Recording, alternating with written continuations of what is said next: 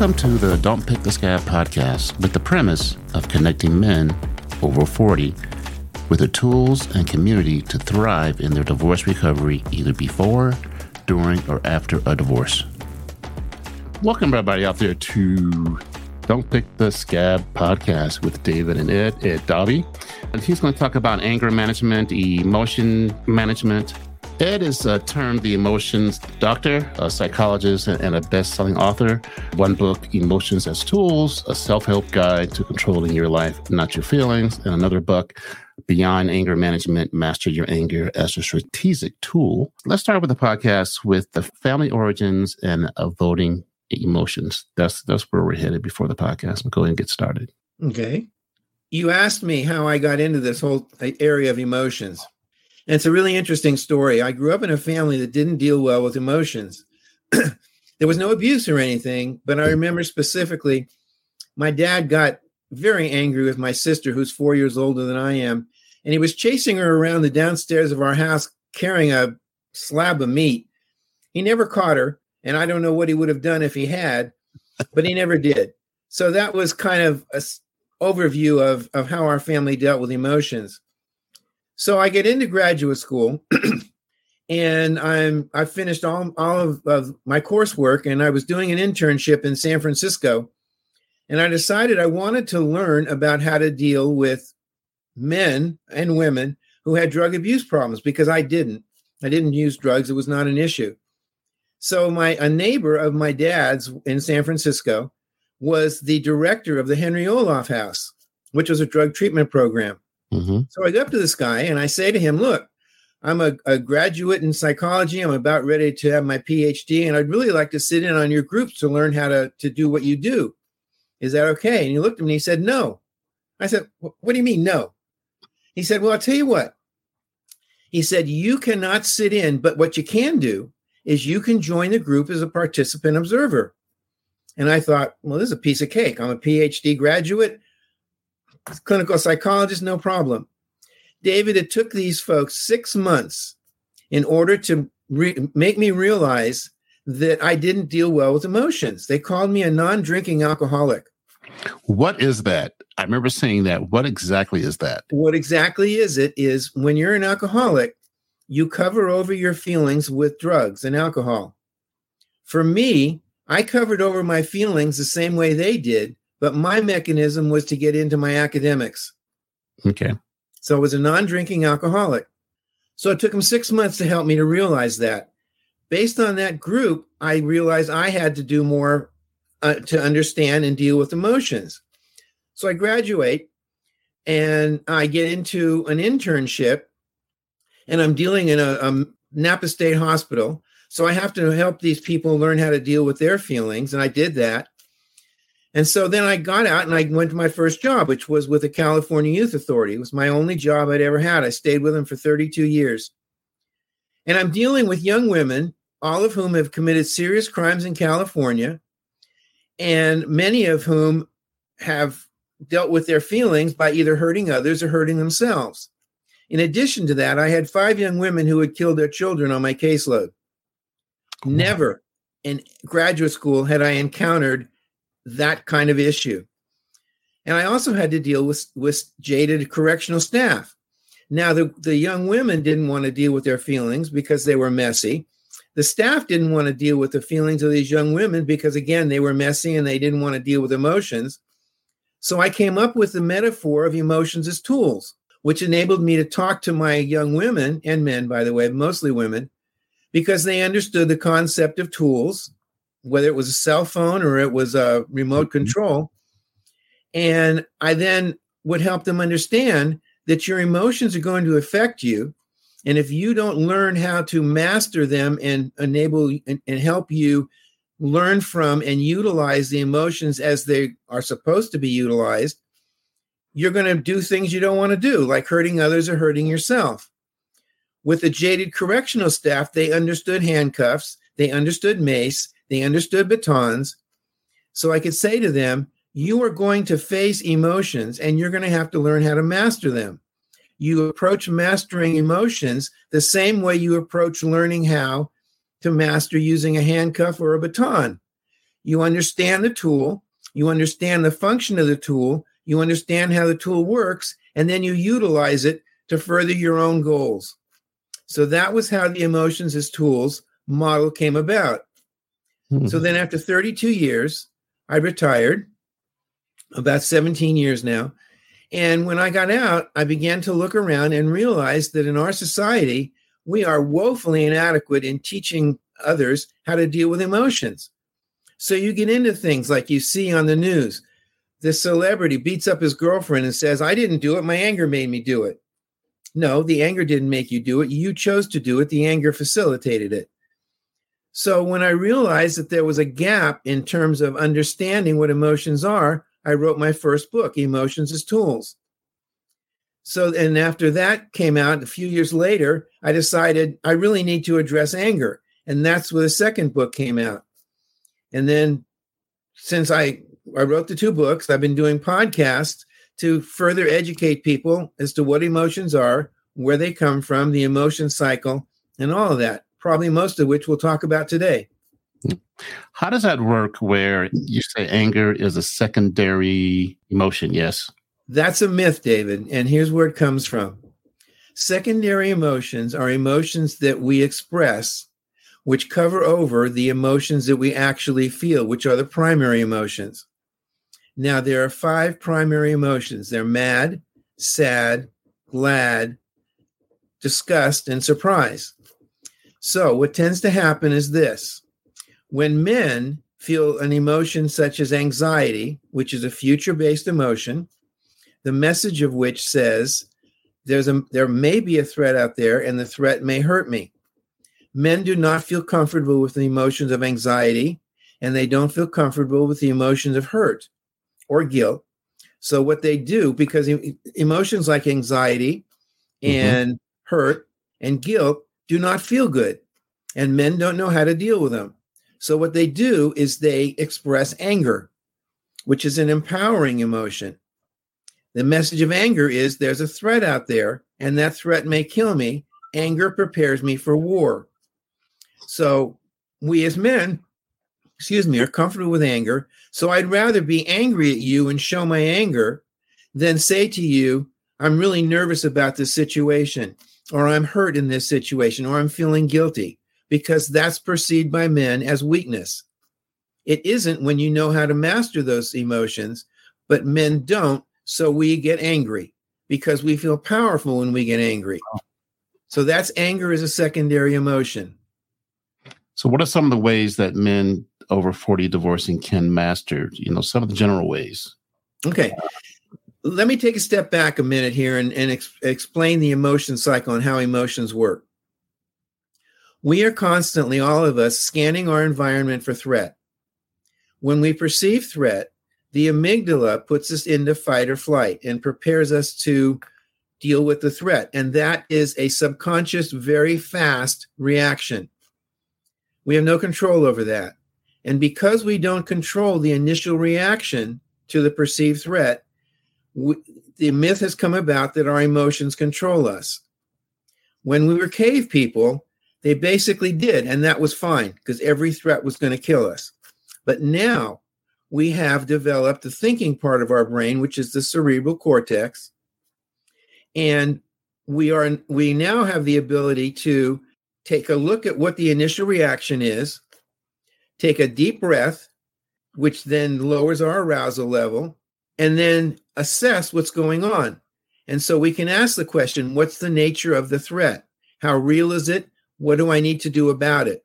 And then we can choose what action we want to take. That's where mastery comes in. The concept of management, as in anger management, that only applies, and this is where it's a misunderstanding, by the way, because most anger management groups will teach you how to control, how to suppress the anger, and that's fine for a first step.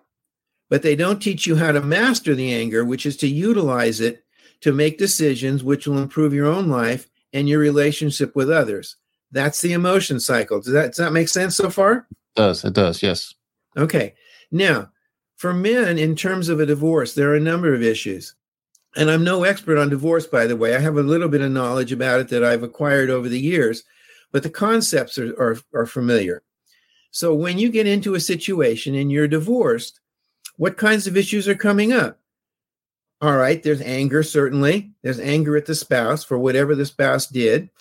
There's perhaps some guilt for perhaps what I as a man may have contributed to the divorce. There's anxiety about what the future is going to hold because I don't know and I don't control it. So just you take a look at at anger, anxiety, and guilt, and that's a combination of emotions that if you don't know how to deal with, they're going to blow you away. So it's almost like you're not mastering the emotions, you're controlling them. Yes, and that's problematic because you can only control them for so long before you're going to begin to make decisions and act out negatively based on the feelings that you have. So what's the next step then? The next step then is to understand what anger, anxiety, and guilt mean, and then to take a look at those threats. So with anger says there's a threat out there, and I can go to war and eliminate the threat. So when you're angry, you have to say, what actually is going on? Is there a threat that I need to go to battle over, go to war with? And there may or there may not be. It may be just you're angry. You're angry because of what she's done, and that's fine. Mm-hmm. But then you have to decide, what am I going to do with that anger in order to move the process forward? Am I going to beat up my spouse? No, that's not a good suggestion. Am I going to take a look at what the issues are in the divorce and maybe use my anger to bring about a good solution to what's happening to me? That's okay too. But let's take a look at the next emotion of anxiety. Anxiety, the message is there may be a threat out there, and that threat may hurt me. So anxiety tells you, you now have to step back, take a deep breath, take a step back from the situation and say, what is the possible threat and what actions do I need to take to mitigate that threat? As an example, my students get anxious when I'm going to give them an exam. So what do? Well, the good students say, I'm going to use my anxiety to motivate me to study. The bad ones say, oh, there's a test out there and I'm not going to do well. I'm so screwed, and they don't do anything and fail the test. So when your men feel anxious, they need to use that emotion and the energy of that emotion to say, I need to analyze the nature of the threat and what actions I need to take to mitigate that threat. That's how you master the emotion. You don't control it. You don't deny it. You look at the message and you utilize the energy of that emotion to motivate action or motivate behavior. Now let's take a look at guilt. The message of guilt is, I may have done something wrong. So in that case, you use the guilt to say, okay, what have I done in this situation which may have contributed to the divorce? That's a tough question for men to ask. But when you ask it, it focuses your attention on what you need to do, because maybe there was something that you as a man did which contributed to that. And if that's the case, and you take responsibility for that, now then, when you go into the divorce proceedings, you may be able to create a situation where the animosity is reduced and you can come to a mutually agree upon divorce decision, which works for you and for her. Does that make sense? Yes, it does. So basically, you take a pause and you analyze and weigh your options.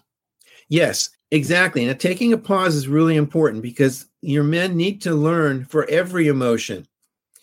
And you might say, well, why do I want to take a deep breath and take a step back when I'm happy? No, you don't need to, but you're learning a new habit. And the habit is, when I feel an emotion, I take a deep breath and I take a physical step back from the situation, which then lowers my arousal and gives me some distance in order to be able to assess what's going on.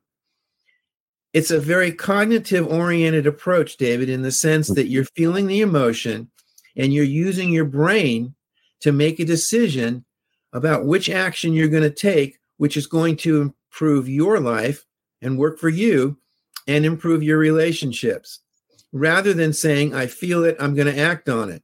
That's when they're going to make bad decisions. lead to bad outcomes. Definitely. Let's switch gears a little bit here. In your email to me, you were talking about a different definition of suicide. And I actually like that definition. It does make sense. Can you speak to that? I can. When I was working at the Youth Authority, I wrote the policy for the state for suicide intervention. And the issue with suicide is most people think that I want to commit suicide because I want to die. That isn't usually the case. It's counterintuitive. If I'm going to kill myself, I want to die. No. Suicide in most cases is looked at as an option for making the pain go away. I don't want to die because I may not even understand what it means to die, but I want the pain to end. And the only option that I see available to me is to take my own life. Now, if you understand that, the intervention is, how then can I help the person make the pain go away? Well, I remember specifically, I had a young woman I was dealing with, and she came into my session and she said, Dr. Daube, I want to kill myself because I can't do anything right.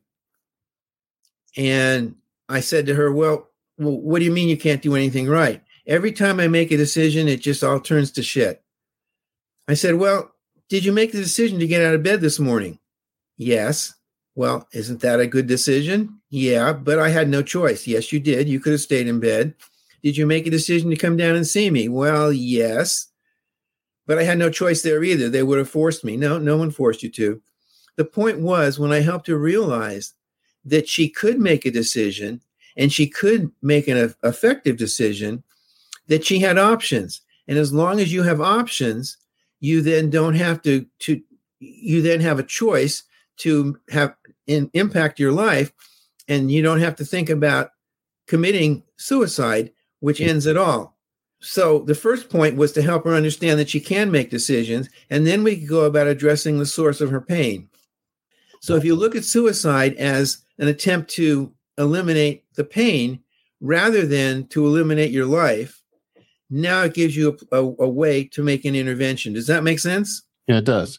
And how does the role of hope interplay with that also? Because that's moved in there too. Yeah, exactly. So what is hope? Hope says that there may be a possibility of a change in the future. Okay, so what can lead to a change in the future? You making a decision which is going to impact your life.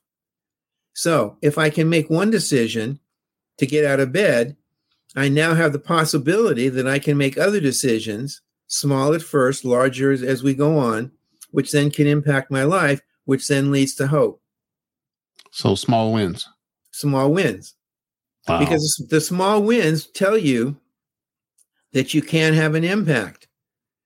If I feel I can't impact my life, then I have no hope, and that's understandable. But if I can make an impact, then there's a possibility of change, and the possibility of change leads to the possibility of hope. And then another term that's kind of close to that, you said we need to redefine the word failure. Absolutely. That's a biggie. Failure is defined as a lack of success. And unfortunately, that's a really inadequate definition. If you take a look, if I go on a trip and I'm going to drive from where I live in Oxnard to Santa Barbara, which is 50 miles north of here. So I get in my car, and for some reason, I don't make it to Santa Barbara. Either there's a road is out or whatever it happens to be. And I end up maybe 25 miles away instead of 50. Have I failed? No, I just didn't get to my destination. So when you look at failure, I redefine failure as falling down and getting back up. I'm reading a book now, which is really interesting. It's about this woman who does work with major corporations and so forth, and how to define failure. And she tells a story. Have you ever used a Post-it note? Yep. Okay. Well, that was developed by a scientist at 3M who was setting out to develop a particular kind of adhesive. And when he put this together, he found out that his adhesive didn't work. It didn't meet his initial goals. But what he had developed was the adhesive that worked with Post-it notes. So he looked at what he had and how he could utilize it. Another example, that's probably not the best one. This will be a little bit better. They looked at Edison, and Edison was asked, how does it feel, sir, to fail to develop a light bulb? You had 10,000 failures. He said, no, I found 10,000 ways that it wouldn't work.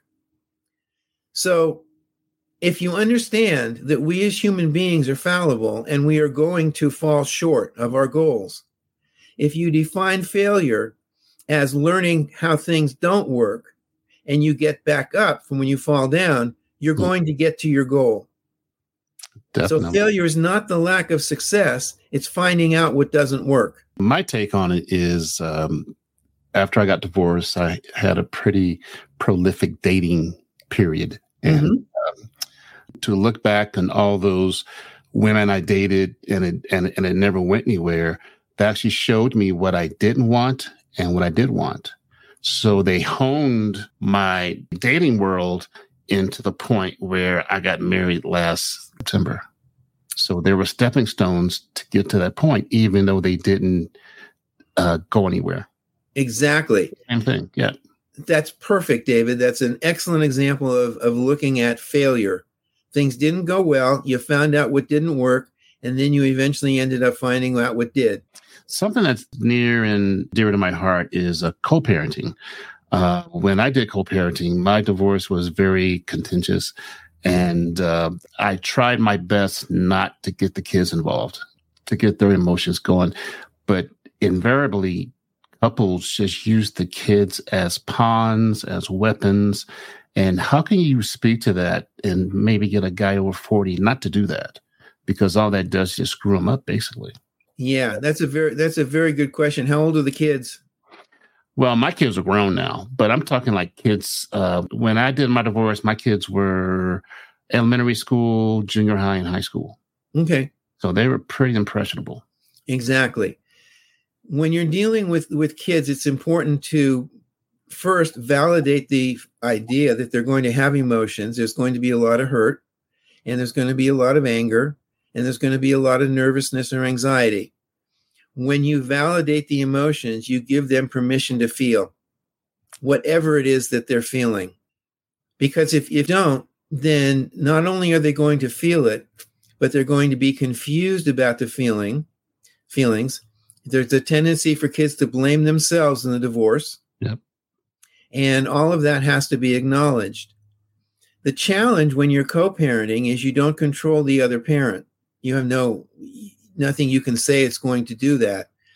But what men who are co-parenting need to understand is they can, as I say, validate the emotions, say, tell me what you feel as best you can. What you're probably going to feel as you're explaining it to your kids, you're probably going to be angry. You're probably going to be nervous. You may feel like it's your fault, and then address that. It's understandable that you're angry because mom and dad are breaking up. It's understandable that you're going to be nervous about the future because we can't predict what's going to happen and things are going to change. It's understandable that you may feel it's your fault, but it's not. You kind of get the gist of where I'm going with this. Oh, for sure. Yep. Okay, so when you explain all that to your kids, then you may have to explain, mom or dad, depending on what it is, mom has a different view of what's going on here. Mom is very angry, and mom may say things to you or about me that just don't seem to make sense to you. That's mom's way of looking at the situation. Now, I'm not going to put mom down because that puts the kids in an untenable situation where they have to choose. Yep. I don't want to do that with my kids if I'm co-parenting. Now, the mom may, and you can't control that, but you can. The idea here is to inoculate the kids. Inoculation in the sense, David, that when we get a booster shot, we're inoculating ourselves against COVID, for example. So when I come in contact with COVID, I've got the shot. I am now prepared to deal with COVID so that it doesn't infect me. So you are inoculating the kids to be able to deal with mom and whatever mom is saying to them. And they need to understand that they can talk to you about anything without you judging or putting mom down. Now what you've done is you've created a safe environment, a psychological safe environment for them to be able to talk about, address, and understand the emotions and be able to deal with mom with whatever mom throws at them. Does that make sense? Yes. And it's almost like when you inoculate them, you're not having them choose between the two. No. Just leave like it pretty much open. That's mom's view. This is my view. They both can coexist, and let's keep it moving. Exactly. Because when you attempt to create a barrier or put mom down, the kids don't want to make that decision. They love mom. They love you. So you don't put them in that position where they have to make a choice. You're not putting mom down, although you'd like to, and it's understandable. You're not putting her down. And you're not agreeing with her, but you're explaining that this is mom's point of view. Okay. What are some of the positive coping mechanisms that men over 40 can enlist? We talk about, staying busy, going to the gym. What are some of the things that you've seen that people have done as in terms of coping mechanisms? Okay. Those are good mechanisms, going to the gym and all that. But to the extent that they distract you from dealing with the emotion, they're not necessarily healthy in the long run. They're healthy in the short run. I don't have to think about this, and that's fine. If you have to go to work and you're totally discombobulated by the emotion, then distract yourself, put the emotion aside, put it on the back burner, and come back to it later. But ultimately, you want to be able to deal with the emotion directly. You want to be able to say, yes, I'm angry. Yes, I'm anxious. And what decisions do I need to make about those emotions, which will help me cope going forward? So if you're doing that, then now you're taking effective action based on the emotion.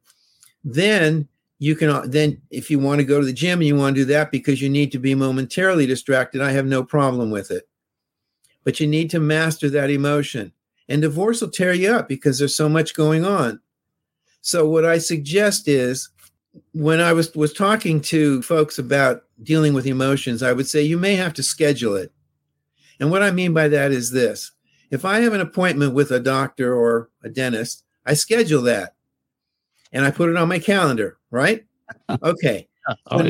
Exactly. Now, if I'm dealing with guilt, what I may do is I may say, I'm going to put a guilt hour on my calendar. And when I'm alone and after dinner or whatever, instead of turning the TV on, I'm going to focus on my guilt, my anger, my anxiety.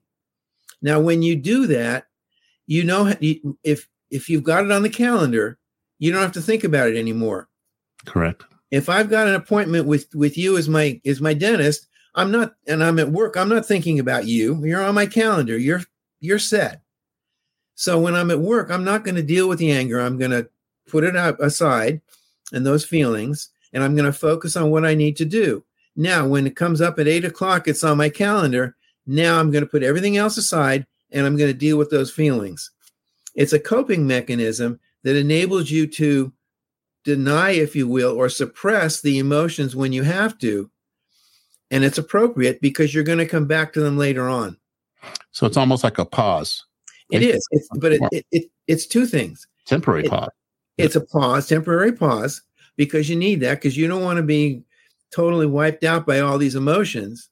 But it's not denying the emotions totally. It's putting them on the calendar for an hour or so or whatever for you to deal with the emotions, either with yourself in a therapy group, whatever it happens to be. The issue is, if you're denying your emotions all the time, or you're getting angry as a secondary emotion, you're not dealing with those feelings, and they'll come back to haunt you. Wow. Part of forgiveness, as you correctly pointed out, is letting go. But part of letting go is changing the way your men identify themselves. And it's the difference between being divorced and being single. Okay. And let me explain it. I had a boss who was divorced, and I forget what the context was, but I walked into her office one day and I said, tell me something. Are you divorced or are you single? And she said, I'm divorced. And I said, no, you're not. You're single. And here's the difference. Being divorced is a legal term. You are, in fact, always divorced, meaning that the marriage has been eliminated. But if you identify yourself as divorced, you're still attached to the ex. Once that marriage has been legally separated, you are now single. And when you're single, of course, everything's involved in that. You can date, you can do whatever you want to be. There's no longer an attachment with the ex. But it's an identification. If I'm divorced, I'm still focused on the fact that the marriage is important in my life. If I'm single, I'm free. But it goes along with and is the next step to following up on forgiveness. Does that make sense? It does make sense. So if you have one thing to convey to my listeners and viewers, what would be the one thing? Everything you say is important, but if you had one thing to tell them, what would it be? All right. This is going to sound self-serving, but it's not. I would suggest they go to theemotionsdoctor.com. It's my free blog. And go up to the index tab on the upper left-hand corner of the homepage. Pull it down, and you'll get a listing of categories. Now, I suggest if anger is the issue for them, then they read everything they can about anger and educate themselves. If anxiety is the issue, they can go to other emotions and learn about anxiety. What I'm saying here is I want your listeners to educate themselves as to what emotions are so that now they have the ability to master those emotions instead of feeling controlled by them. That would be my one suggestion. Educate yourself. Learn about what your emotions are. Learn about the emotion cycle.